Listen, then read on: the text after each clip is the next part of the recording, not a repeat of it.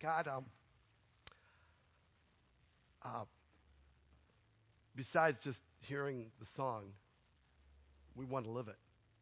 And we want to live um, lives that bring your kingdom to other people, that influence this world in how we love and how we care and how we live and how we talk. And so today, as we talk about influence again, as we talk about um, the responsibility we have to represent you, uh, would you open our hearts and our minds to grasp maybe just the one thing you want us to catch for each of us? We ask this in Jesus' name. Amen. All right. So we've been in this series called Influence, and we've talked about, first of all, just the dynamics of influence and how God influences us. And we talked about last week circles versus rows and the need to be in circles and influencing each other. And today we're going to talk about influencing those people maybe who are far from God. And I just want to start with this embarrassing faith moment that I had. Most of you know maybe that I really turned my life over to Christ when I was a senior in high school. That means when I was a sophomore and a junior in high school, I was living with an awareness that God was maybe real, but no active relationship with him. I mean, I went to church because we grew up in a Christian family. By the way, growing up in a Christian family does not make you a Christian, right? It just means that you went to church. That's what I did. We went through the motions, and but my sophomore and junior year were spent with guys who, I mean, we were all good guys. We weren't bad people. We weren't out doing things that were, I mean, they were mostly legal, more underage than illegal kind of things, and that was kind of the pace of life that I lived. We played cards together, but it was only like for $5. It wasn't like we were gambling. I mean, I suppose it's a doorway, but anyway, we hung out together. We had great friendships together, and there's two guys that I hung out with a lot, and all those things that named Peter and Sean, really really close friends. And I remember when I came to a point in my life, and here's what the issue was. I couldn't figure out why life was kind of worth living. It wasn't that I had a death wish. I just thought, so if I die now, or if I die 70 years from now, like I'm 17 years old, so 77 seemed real old to me at the time. Now I'm thinking more like, if I die when I'm 95 or something, it's interesting how your age of death moves up as you get older. But I was thinking, like 70 years from now, what's the difference?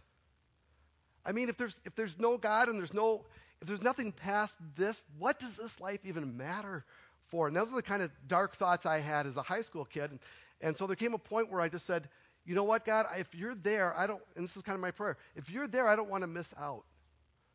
And God, and I'm not going through the whole story today, but he entered my life in such a way that he started to transform it, and I found the joy of knowing God, and everything changed for me.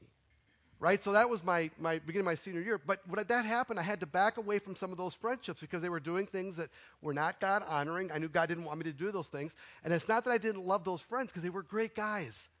It's just that we didn't hang out so much. In fact, one of them gave me a ride home one time, and he said to me, I've shared this story before. He said to me as we're driving, he goes, "What's with you, Mathers?" And I go, "What do you mean?" He goes, "Well, you're not coming with us on Friday night anymore anywhere, and you're not doing these things anymore, and I feel like we're losing your friendship," kind of a thing. He didn't say exactly those words, but kind of close. And I said, "Sean, you don't want to know." And he goes, "I do want to know. What is it?" And I said, "You don't want to know." He goes, "I do want to know. What is it?" And I said, "You don't want to know?" And he goes, "Yes, I do." And I said, "Okay. It's because Jesus is in my life. And it's because I've turned to God." And he pulled the car over. And he goes, "What?"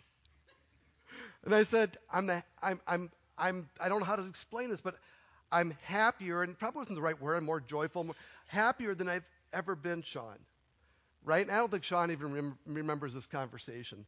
And he pulled away and he said, "I'm going to cram a beer down your throat, Mathers." And that was the last thing we ever talked about that. So now, fast forward the clock, a couple, 3 years after high school. Lori and I are dating or engaged, I think, at the time. And we went up to Duluth, the hometown, and we saw Peter and Sean, and they're both Christians now. Right? In fact, they're pastors, which is just amazing to me. They're not good ones, but they are. No, I'm just kidding. They're awesome guys. right? But they looked me up, Doug, you got to come over, we got to talk to you. And so I go talk to them, and they go, Doug, Peter and Sean, both together. Doug, we became Christians. We found Jesus. I said, guys, that is so great. And they said, yeah, and we want you to find him too.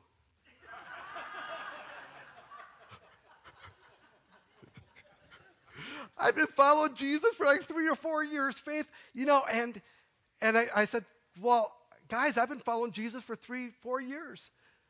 And they looked at me, and they go, well, why didn't you tell us? We could have had a whole different 3 to 4 years than we had, but you never told us. And this is like this embarrassment wave. And I wanted to tell Sean, don't you remember that? I didn't, right? But that was it. It's this embarrassing faith moment. And here's what they were telling me. I could have been the first domino for them. And somebody came up to me last night and said, Doug, don't be so hard on yourself. You probably were the first domino. They don't remember. I'm fine. Don't worry about it. But I could have been more. They didn't even know I was following Jesus. They didn't even know I was a Christian. And it's like, and I know what it is. It's the undercover Christian thing, right? It's sort of like, yeah, I'm a secret agent for Jesus. No one knows that I serve Jesus. But I could have been their first domino. So throughout the series, I'm saying, hey, what's at stake? And I've said every single time, hey, for those of us who are following Jesus, I said, here's what's at stake. Will we be the salt of the earth? And will we be the light of the world? And if you're a follower of Jesus, that is the ultimate high stakes. Another way of saying it is, will we be the first domino? Or will we be a domino? To help others. One falls and another gets influenced to fall and another falls until people make choices and decisions to connect with God. And I've also said, by the way, even if you're not a follower of Jesus, it's true for all of us, everyone, what's at stake is the regret of a low-impact life, because there's something that I believe God's put inside of each and every one of us in our DNA that makes us live our lives. And at the end, we want to say, that was worth it. I made an impact. I made an influence. We want to be more than consumers, more than creating another widget or selling another gimmick. We want to do something substantial, impactful, influential with our lives. Now, for a moment, I need to speak to those of you who fit into that everyone category, the ones that you're not a follower of Jesus, but you're here in this room today. And I want to start. So if you're not a follower of Jesus, right, here's the admission that I want to make between you and me. We have a dream for you. We have an agenda for you. We have a prayer for you, right? And our goal, I'm so glad you're here. Our goal and our dream for you is that you would know God as your Father, which is much different than for you to come to church every week. That's not our dream for you. That you would read your Bible every day. That's not the dream for you. That you become very religious. That's not the dream for you. My dream for you is that you would know God as your Father. Everything else flows from there. Right? That you would know the love of God. This is why Jesus came to earth, and this is why Jesus died on the cross. We'll say, as Christians will say, he died for our sins. Right? Well, the power of sin is that it separates us from God. By the way, the power of sin is it separates all of our relationships, doesn't it? I mean, if you sin against your husband or your wife, you've got this gap. You've got to figure out how you're going to make it right again. Your kids sin against you. You sin against them. You've got this gap. Sin destroys relationships. But ultimately, the relationship, the most important thing it destroys is our relationship with God. And Jesus came because we couldn't fix that. He came, and in some mysterious way on the cross, he took all the sins on the earth of all of us on his back, and he opened the door through his death for us to be right with God. Right? God's not holding it against us. He goes, come through the door. You can be a part of this relationship. You can know me as your Father. You can be right with God. That's what I did when I was 17 years old. I kind of laid it down and just go, man, I'm just going to throw it all. God, if you're there, catch me. If you're there, I need forgiveness. If you're real, and he kind of showed himself to me in different ways. So our dream is for you to know God as your Father. Now, why is that dream? Why do I have that dream for you? It's because I remember what it is like to live without God. I remember what it is to be 16 and 15. I remember when the highlight was looking forward to a Friday night, and it never panned out, never filled up. I was still thinking about, is life even worth living? Everything else I chased in life never filled me up. And I know what it's like to live without God, without hope. Because if this is all there is, please don't go commit suicide after I say this, okay? Seriously. If this is all there is, what's the point? If there is no God, what's the point? Now that drove me to God. I hope that question would drive you the same way, but it came out of the sense of hopelessness. So if this is you, and you obviously, and you're here right now, you are, right? I just want you to know three things. First of all, I'm so glad you're here. I'm so glad you're here because I want you to come and hear and learn. And some of us are here because our mom made us come, and some of us are here because we're making him happy or her happy by being here. And some of us are here because we're going, yeah, these are the exact questions I'm asking. I'm just hoping you'll talk about something that's really relevant to my life that I can grab onto and find this missing piece to my life. I'm so glad you're here. Secondly, I want you to know something that may be a little bit, may not know it. Someone's praying for you. I can promise you, very, very likely, someone's praying for you by name. If someone invited you to come here, right? Hey, you got to come. I promise you, they're praying for you, right? And for some of you, if you're here because someone dragged you here, that person's praying for you. For some of us, it's our grandmother praying for us. Our parents are praying for us. For some of us, it's maybe not by name, but this church is praying for you. Because we want this to be a place where you discover this relationship with God, this God as Father that we've discovered. So someone's praying for you. And the last one is, I want to just encourage you, don't quit coming. Don't quit seeking. You got to keep on asking questions. Whatever it is between you and what I'm going to call the line of faith, crossing that line of faith, keep asking those questions to try to figure it out. Keep thinking. Some churches don't say that. Keep thinking. Wrestle with the hard stuff, the questions. Don't let the intellectual stuff be smoke. I mean, real questions, not just intellectual, can God create a rock so big he can't lift it? Stupid questions, right? Don't ask that kind of question. Ask real ones. What's between you and that line? Wrestle with that. And then the last one is, this might surprise you, for those of you who don't follow God or have this relationship with God, keep praying to the God you don't believe in. Keep praying, because that's what I did. God, if you're there. I remember my prayer. God, if you're there, I don't want to miss out. God, if you're there, then nothing else can be figured out without you. That was my logic. God, if you're there, nothing else matters unless you're in it. So God, if you're there, answer my prayers. And I would encourage you to pray to the God you don't yet believe in. Right? And then keep asking, keep seeking, keep coming. Right? So I mentioned the line of faith. So on one side of the line of faith, where some of us are right now, we're far from God. Maybe we're keeping him away from us for some reason. We don't want him interfering with our lives. Maybe we just don't believe at an intellectual level. Maybe we're brand new. We've never heard this stuff before. But Jesus, you probably believe Jesus existed as a historical figure, a wise teacher, something like that.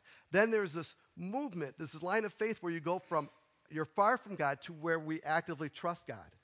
Because he's our Father, because he loves us and we trust him.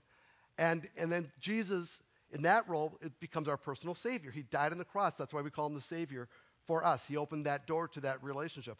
But there's this line of faith that we're all on one side or the other of. Right? Some of us think we can straddle it a little bit. And I get your life may straddle it, but your heart won't. Right? You may live like this and live like that, but your heart, you're on one side of the line or the other side. Now, if you've crossed the line of faith, so now I'm going to talk to those of us who go, I'm a follower of Jesus. That's what I believe I am, right? I believe in God. So if you've crossed that line, you know God is your Father, this message is really for you because you could be someone's first domino. You could be their first domino, or you could help influence a domino that's already going. You could be a part of it. It means that we can influence people to step closer to that line of faith. And maybe even to cross that line. We can't make that decision for anybody else. That's their decision. But we can influence. In fact, we can't help but influence them one way or the other. Right? So, but here's the deal. If we're going to be that influence, we're going to have to go back. we're going to have to go back. Now, I'm going to explain to you what I mean by going back, and I'm going to explain it to you from a biblical story that maybe you've never even read before. It's one of my very, very favorite stories in the Bible. I try to teach on it about every 4 to 5 years, so we're at about that point. It's 2 Kings 7, 3 through 11, and here's what's going on. Israel is in a famine. Now, let me go to the map for just a moment. You'll notice that at this, so when we think of Israel, we think of like this area here, right? But if you notice this line right here, there's a line. So this is Judah, because the kingdom is divided. So the southern kingdom was called Judah, and Jerusalem is the capital. The northern part of Israel, when it's called Israel, the capital was Samaria at that time. So you remember David and Solomon would keep going through the kings, and eventually the kingdom splits into two, a northern and a southern kingdom. And what has happened is Aram has come down and surrounded the city of Samaria. And so this text is about what's going on in Samaria at that time. And because they're surrounded, there's a siege, no food is coming into the city. And things are desperately bad at a food level, right? So the Bible talks about, right, you can go read it for yourself in chapter 8, beginning of chapter 7. It talks about this famine and being surrounded, and it talked about the price of food. But it says donkey heads sold for this astronomical amount of money. Who eats a donkey head? Right? You got the whole donkey. Why didn't they talk about the donkey back hindquarter, right? Or the donkey leg or something? No, it's the donkey head where there's hardly any meat at all. It's selling for this astronomical price. It talks about the price of pigeon dung. They were selling pigeon poop for food. How desperate are you? And then the last thing is, it talks about this king walking through the city, and he sees two women arguing. And he goes, what are you guys arguing about, ladies? And one of them says, well, we agreed a few days ago or last week or whatever it was that if worse came to worse, we would eat our children, our babies. And we ate hers a few days ago, and now she's hidden her baby, so we're going to starve to death. How bad is it? Right? And I wouldn't even tell you that story because it's so distasteful, except for the fact that it's in the Bible. And that's how bad things were. So when we hear about the story, where they're at, we get an idea. These people are on the edge of death. The very, very edge of death in that city, and they're surrounded by the Armenians, right? And I can never say their name right. So here we go. All right, so I'm going to read to you the text because here's what happened. It says, now, in that context, there were 4 men with leprosy sitting at the entrance of the city gates. Now, when you hear the word leprosy, we always think of the disease of leprosy. But leprosy, when you hear it in the Bible, it could be almost any skin disease. They would move those people to the outside. They'd say they're unclean because they found out, you could tell it's contagious. So it could have been any kind of skin disease, but these 4 men are outside of the city gates. They've been pushed out as unclean, and they're looking at each other, and they go, why should we sit here waiting to die? Well, we've been kicked out of the city. We're outside the city gates. Why should we sit here waiting to die, they asked each other. We will starve if we stay here, but with the famine in the city, we will starve if we go back in there. Right? They're basically saying, we're hopeless. If we stay here, we die. If we go back inside there. So we might as well go out and surrender to the Aramean army. Right? What's the worst that can happen? If they let us live, so much the better. If they kill us, we would have died anyway. Right? I mean, we're going to die. Our best shot, and it's not much of a chance, is to go to the enemy, the Aramean army, and see what happens. So at twilight, they set out for the camp of the Arameans. And they came to the edge of the camp. When they came to the edge of the camp, no one was there. Right? This big army is gone. It's quiet. For the Lord had caused the Aramean army to hear the clatter of speeding chariots and the sounds of a great army approaching. They were having like hallucinations from God. Right? There's a whole big army coming. They can hear and feel the shaking of the earth and the sound of the chariots and the yelling of the warriors coming to get them. The king of Israel has hired the Hittites far to the north. They weren't coming. And the Egyptians far to the south. They're not coming to attack us. They cried to each other. I mean, they're making up stuff because they're so afraid. So they panicked and they ran into the night, abandoning their tents, their horses, their donkeys. They're just running like crazy men away from their camp. And they ran away from everything else, and as they fled for their lives. So you could kind of tell they thought this army was right on top of them. So when the men with leprosy arrived at the edge of the camp, they went, and I'm just picturing them very cautiously looking inside the tent. They went into one tent after another. And once they got a little comfortable with it, they started to eat the food and drink the wine that the guys had left behind because they were starving, right? And they were probably partiers, so they're drinking the wine. And they carried off silver and gold and clothing, and they hid it, right? They probably buried it or something. So these four guys who walked into this camp, they're making themselves phenomenally comfortable. They're eating, they're drinking, they're finding the good stuff, and they're hiding it for later on. They're going to use it. And then, if they've done this for quite a while, verse 9 comes, and they said, finally they said to each other, this is not right. This isn't right. This is a day of good news, right? You know the gospel. The word gospel means good news. The gospel of Jesus, the good news of Jews. This is the good news. The gospel of lepers today, right? That's what they have here. This is good news, and we aren't sharing it with anyone. We're just stuffing ourselves, making ourselves comfortable, and living the holy huddle of the lepers here, right, in this camp. If we wait until morning, some calamity will certainly fall upon us. They're thinking, this cannot make God happy. God's going to, they have this not great theology, but God's going to get us if we don't do something. So come on, let's go back. We know this isn't right.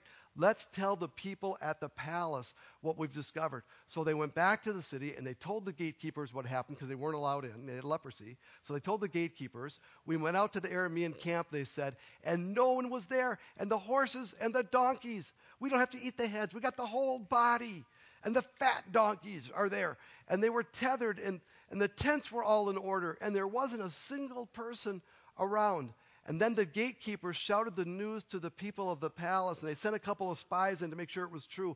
And then all the people ran out of Samaria and ate all the food. In fact, people got trampled to death in the process. That's how hungry they were for that good news. So what's the critical moment of that story? Right. It's verse 9. Finally, they said to each other, this is not right. It's not right. This is a day of good news. We have the good news, and we aren't sharing it with anyone. When I read this passage, I can't help but think, I am those guys. I am those guys. Let me take you back a ways. By the way, I've thought I am those guys at several different points in my life as I start to drift away from what God wants me to do. When I was a youth pastor, things were going really well, but Lori and I moved into a cul-de-sac in North Rochester. And there came a day when, student ministries and church stuff was dominating my life. And one day, after about 3 years of living on this cul-de-sac, Lori took me out to the edge of the driveway. She said, Doug, let's play a game. And I said, what game? That sounds like fun, right? What game? She goes, name the neighbors. And I go, Buck lives there. And the only reason I knew Buck lived there is because he was outside all the time, and as people drove down the road, they would yell, hey, Buck! Hadn't really talked much to Buck, even though he's my neighbor. And I looked at the next house, the next house, the next house, the next house, the next house, all the way around. Lord, I don't know any of them. And it was at that moment I thought, this isn't right. I'm so busy doing church. I don't even know who lives in my street. I don't know my neighbors. By the way, you need to know something. That moment was the very first seed of why Crosswinds exists. Because I thought to myself, if I'm going to fix my life, I might as well fix yours too, right? And I'm not doing this alone, but something was wrong with my life. I'm the guy, right? And I remember my life without hope, without meaning, without God. I know how full my life is, and I'm busy with the other lepers, hanging out, enjoying our lives, holy huddling, playing church together, doing all this stuff. But I don't even know my neighbors. And it's not right. And I knew I've got to go back. I've got to go back, right? Because I know what it is to live far from God. I know what it is to think of Jesus as a bedtime story or a historical figure instead of knowing him and my relationship with God as my Father. And it changed everything for me. And I was enjoying that, but I wasn't sharing it. And I knew that the wages of sin were death, which is like separation from God and ultimately eternal separation from God. Right? That's the power of sin, is to separate us from relationships. And God is the most important one. But the free gift of God, the invitation of God, is eternal life through Christ Jesus our Lord. It's not just a long eternity. It's life in a relationship with God, which is what he created us for in the first place, with each other and with him. Love the Lord your God with all your heart, mind, soul, and strength, and love each other. Love your neighbor as yourself. Those are the two things we're made for. That's what fills life up. And I remember saying to myself, this is not right. I'm not sharing it with anyone. Now, I was professionally with students, but that was my job. I wasn't doing it the way God wanted me to do it with my neighbors, with other people. And you get it, right? So at the heart of Crosswinds is a desire to go back and share what hopeless lepers have found. This is what started our church. This is who we are. This is in our DNA. This is what we're supposed to be about. By the way, I want you to know something. You have values in any organization, every family. There's gravitational pull down on all values. This value of going back has the greatest gravitational pull. Well, why is that? Because it can be so great to be together. It can be so great to go to church. It can be great to learn another thing. It can be great to be in small groups. It can be great to do all those things. But gravity pulls at this, and it feels a little high risk to go back. Well, what if they don't like me?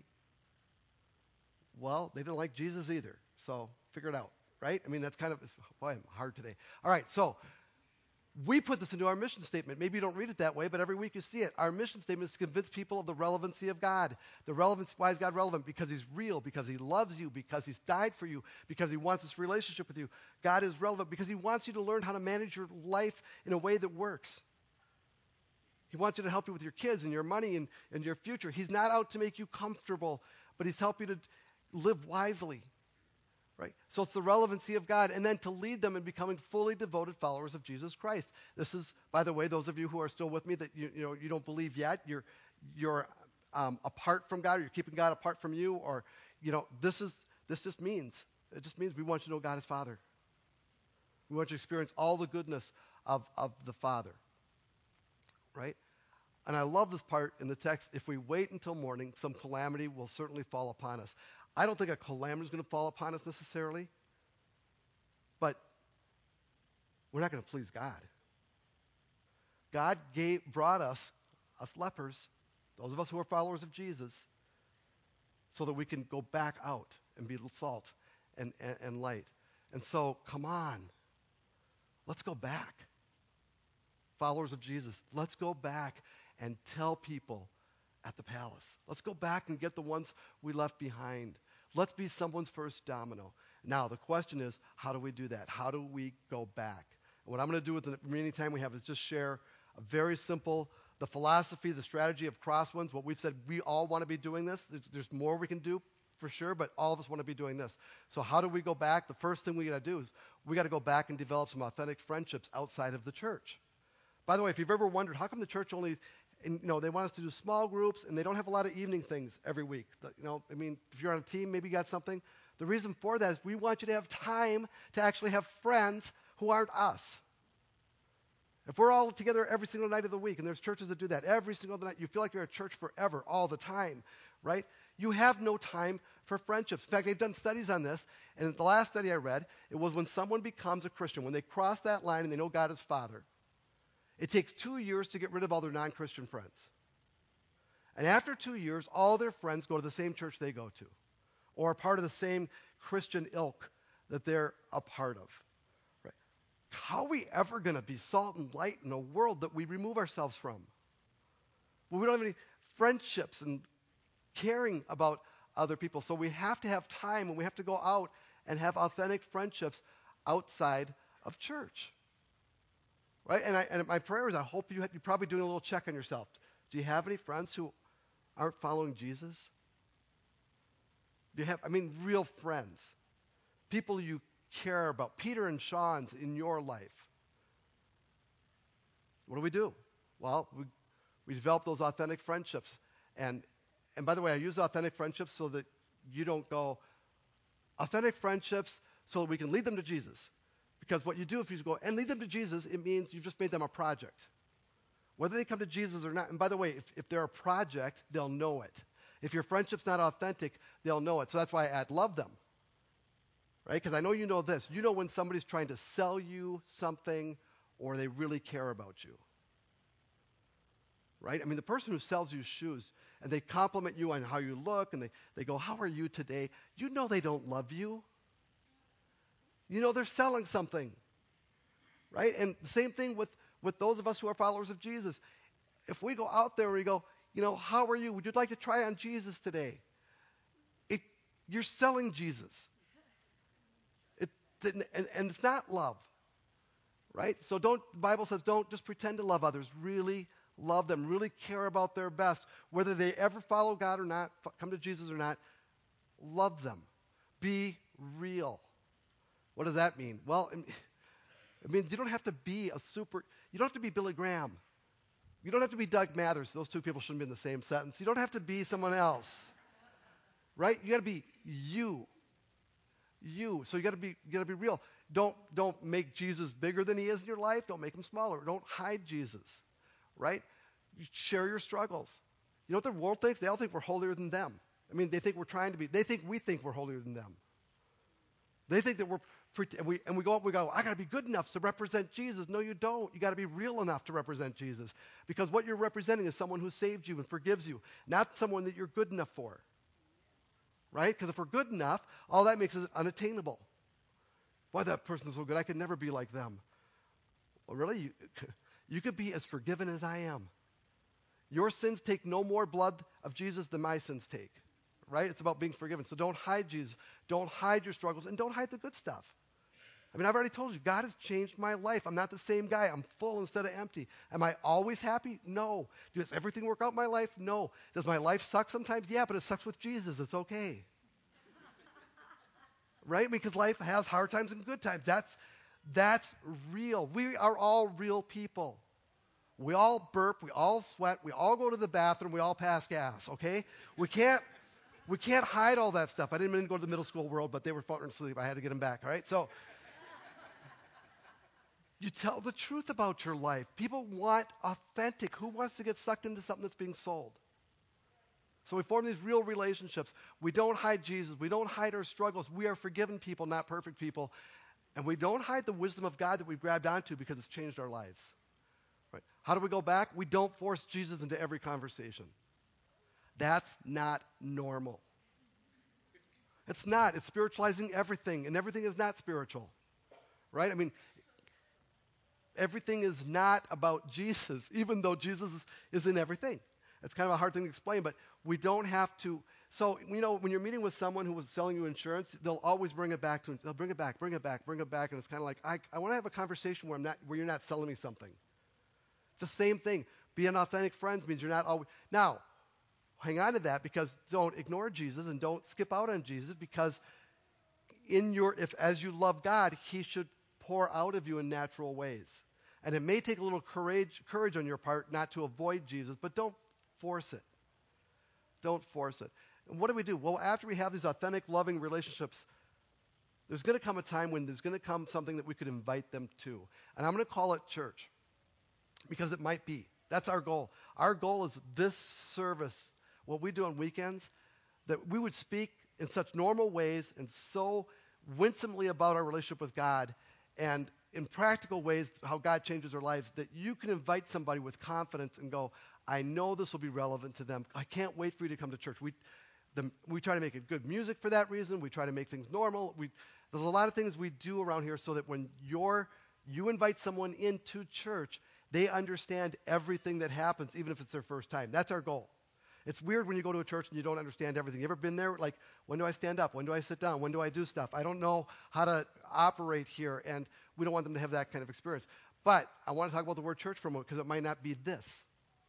It might be your small group. That's That's a gathering. That's what church means, ecclesia. It's a gathering of followers. It might be your small groups the right place. It might be that you're having a party and you're inviting some of your Christian friends to come, and you invite them to that. And they get to meet people who can help be dominoes in their lives as well, right? So how do we go back? We invite them to church. I hope this place is a tool for those of you following Jesus that you can invite people to so that we can help you love the people that you love, your friends. How do we go back? We stay friends regardless, right? This means when a long time has gone by and you go, Doug, I keep loving them, and I invite them to church and stuff, and maybe they've come a couple times, but they haven't found God yet, and I'm just going to give up on them and go on to someone else. No. That means they were a project to you. You stay in that relationship. Maybe it's not always the same intensity. All of our relationships kind of wave, right? But you stay in that, you keep loving them, you keep praying for them until they're not breathing anymore. Because that's what friends do. That's what real friendship is. Otherwise, they were just a project. Does that make sense? So now, remember the dynamics of influence? All of this is going to come into play. When we talk about honoring God with our lives, the more we live God-honoring lives, you have to trust me on this, the more people, and they're watching you, believe me, followers of Jesus, they're watching you and they have a level of respect, not because you're perfect, but because you're honoring God with your life, right? That respect factor goes up. The more you love them and are actual friends, you're going to invest your time and share your life with them in normal ways, right? Their exposure is going to go up to who you are and how you're living and what following Jesus kind of looks like. And the more you love them, the more influence you're going to have. So if you high respect and high exposure, high influence, that's like a really good domino. This is why those things, part of the reason why those things matter. Let me give you one more how we go back. We pray. I hope, those of you who are following Jesus, I hope you have people you're praying for. Right? You guys know I golf. And you think I golf well because I just tell you that I golf. I don't tell you how good or bad I am. But I've been golfing up in Pine Island, and sometimes I play alone, but usually now, less and less alone. Used to be a lot alone, less and less alone. And there's about 8 guys that I golf with. One of those guys goes to church here. The other ones don't. And I know I come home, and I've kind of joked about this before. Lori will say, hey, so you went golfing today, you were with who you're with, and I tell her the names, and she goes, what'd you talk about? And I go, golf. And she's like, how can that be fun, right? You didn't talk about it. But what we've discovered is I've talked a lot more than that. That I'm developing friendships. Yes, it's over golf, but over time, on a lot of time. And I've asked Lori for more time to develop these friendships. Over time, I've learned, and I'm not going to use her name just because I've learned about one guy, and we've talked about his divorce and his pain. Not in exactly those terms, but, hey, the sting of his divorce has left him bitter and broke. And I pray for him. He's not going to any church. He's not even sure he believes in God at all. I know that because I've talked to him. And each of those guys, I could tell you parts of their lives and what's going on in their lives. And I thought, wow, we've talked about more than golf. I actually know these guys. I actually care about these guys. Right? These are guys, by the way, when they hit the ball and it goes into the woods, they'll say words that can't be said in church. And they'll look at me and go, oh, sorry. And I go, hey, I've heard all those words, and I've used most of them too, so just keep going. It's okay. Be yourself, because I don't want them faking it for me, right? We're just going to be real together. But I realize that I pray for them. I probably should pray for them more, but I'm praying for them. And I've invited them a couple times, some of them, to church, those kinds of things. So I'm kind of in those relationships. Let me tell you about one more thing. You know that on the prayer note, you know that I'm 58, and so I went to my 40th reunion that I didn't want to go to this summer. Many of you remember this story, right? So I went, and one of the guys who I played cards with, our class president, in fact, he and I were talking. He's a good friend of mine, Tim Johansson. He's a physician in Arizona now.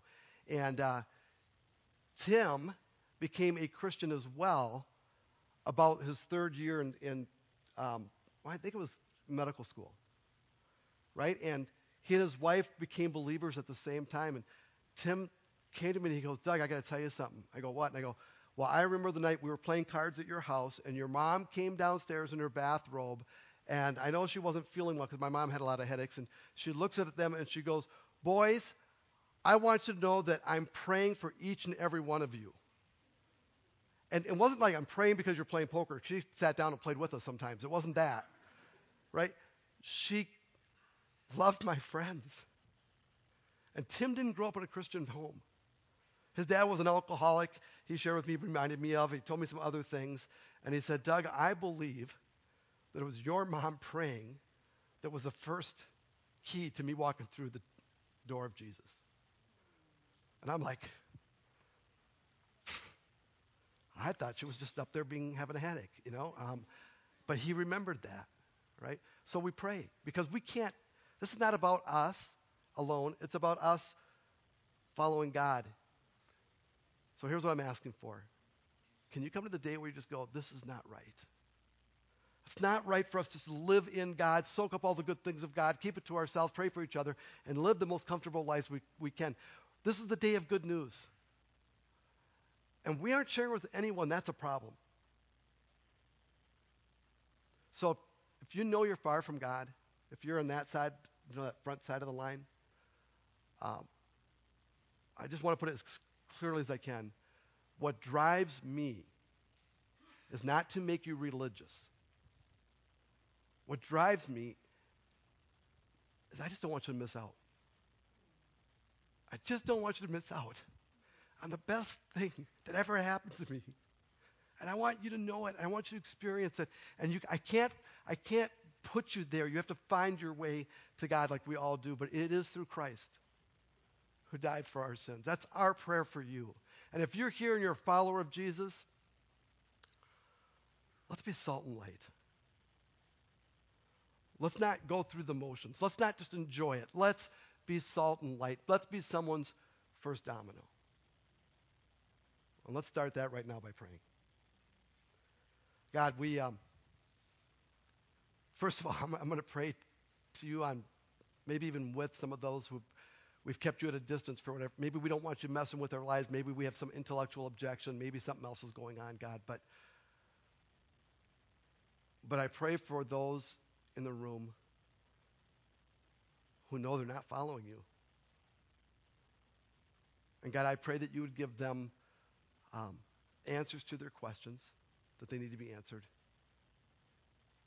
But maybe even more than that, that you would give them a sense that you are real and are here, that you love them, and invite them to you as your as Father. I don't want anybody to miss out, God, and I know you don't either.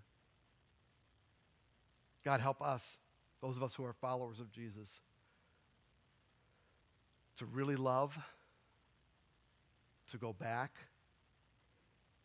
to not stay in the holy huddle, and to risk being uncomfortable because there's so much at stake. Help us to be salt and light. In Christ's name we pray. Amen.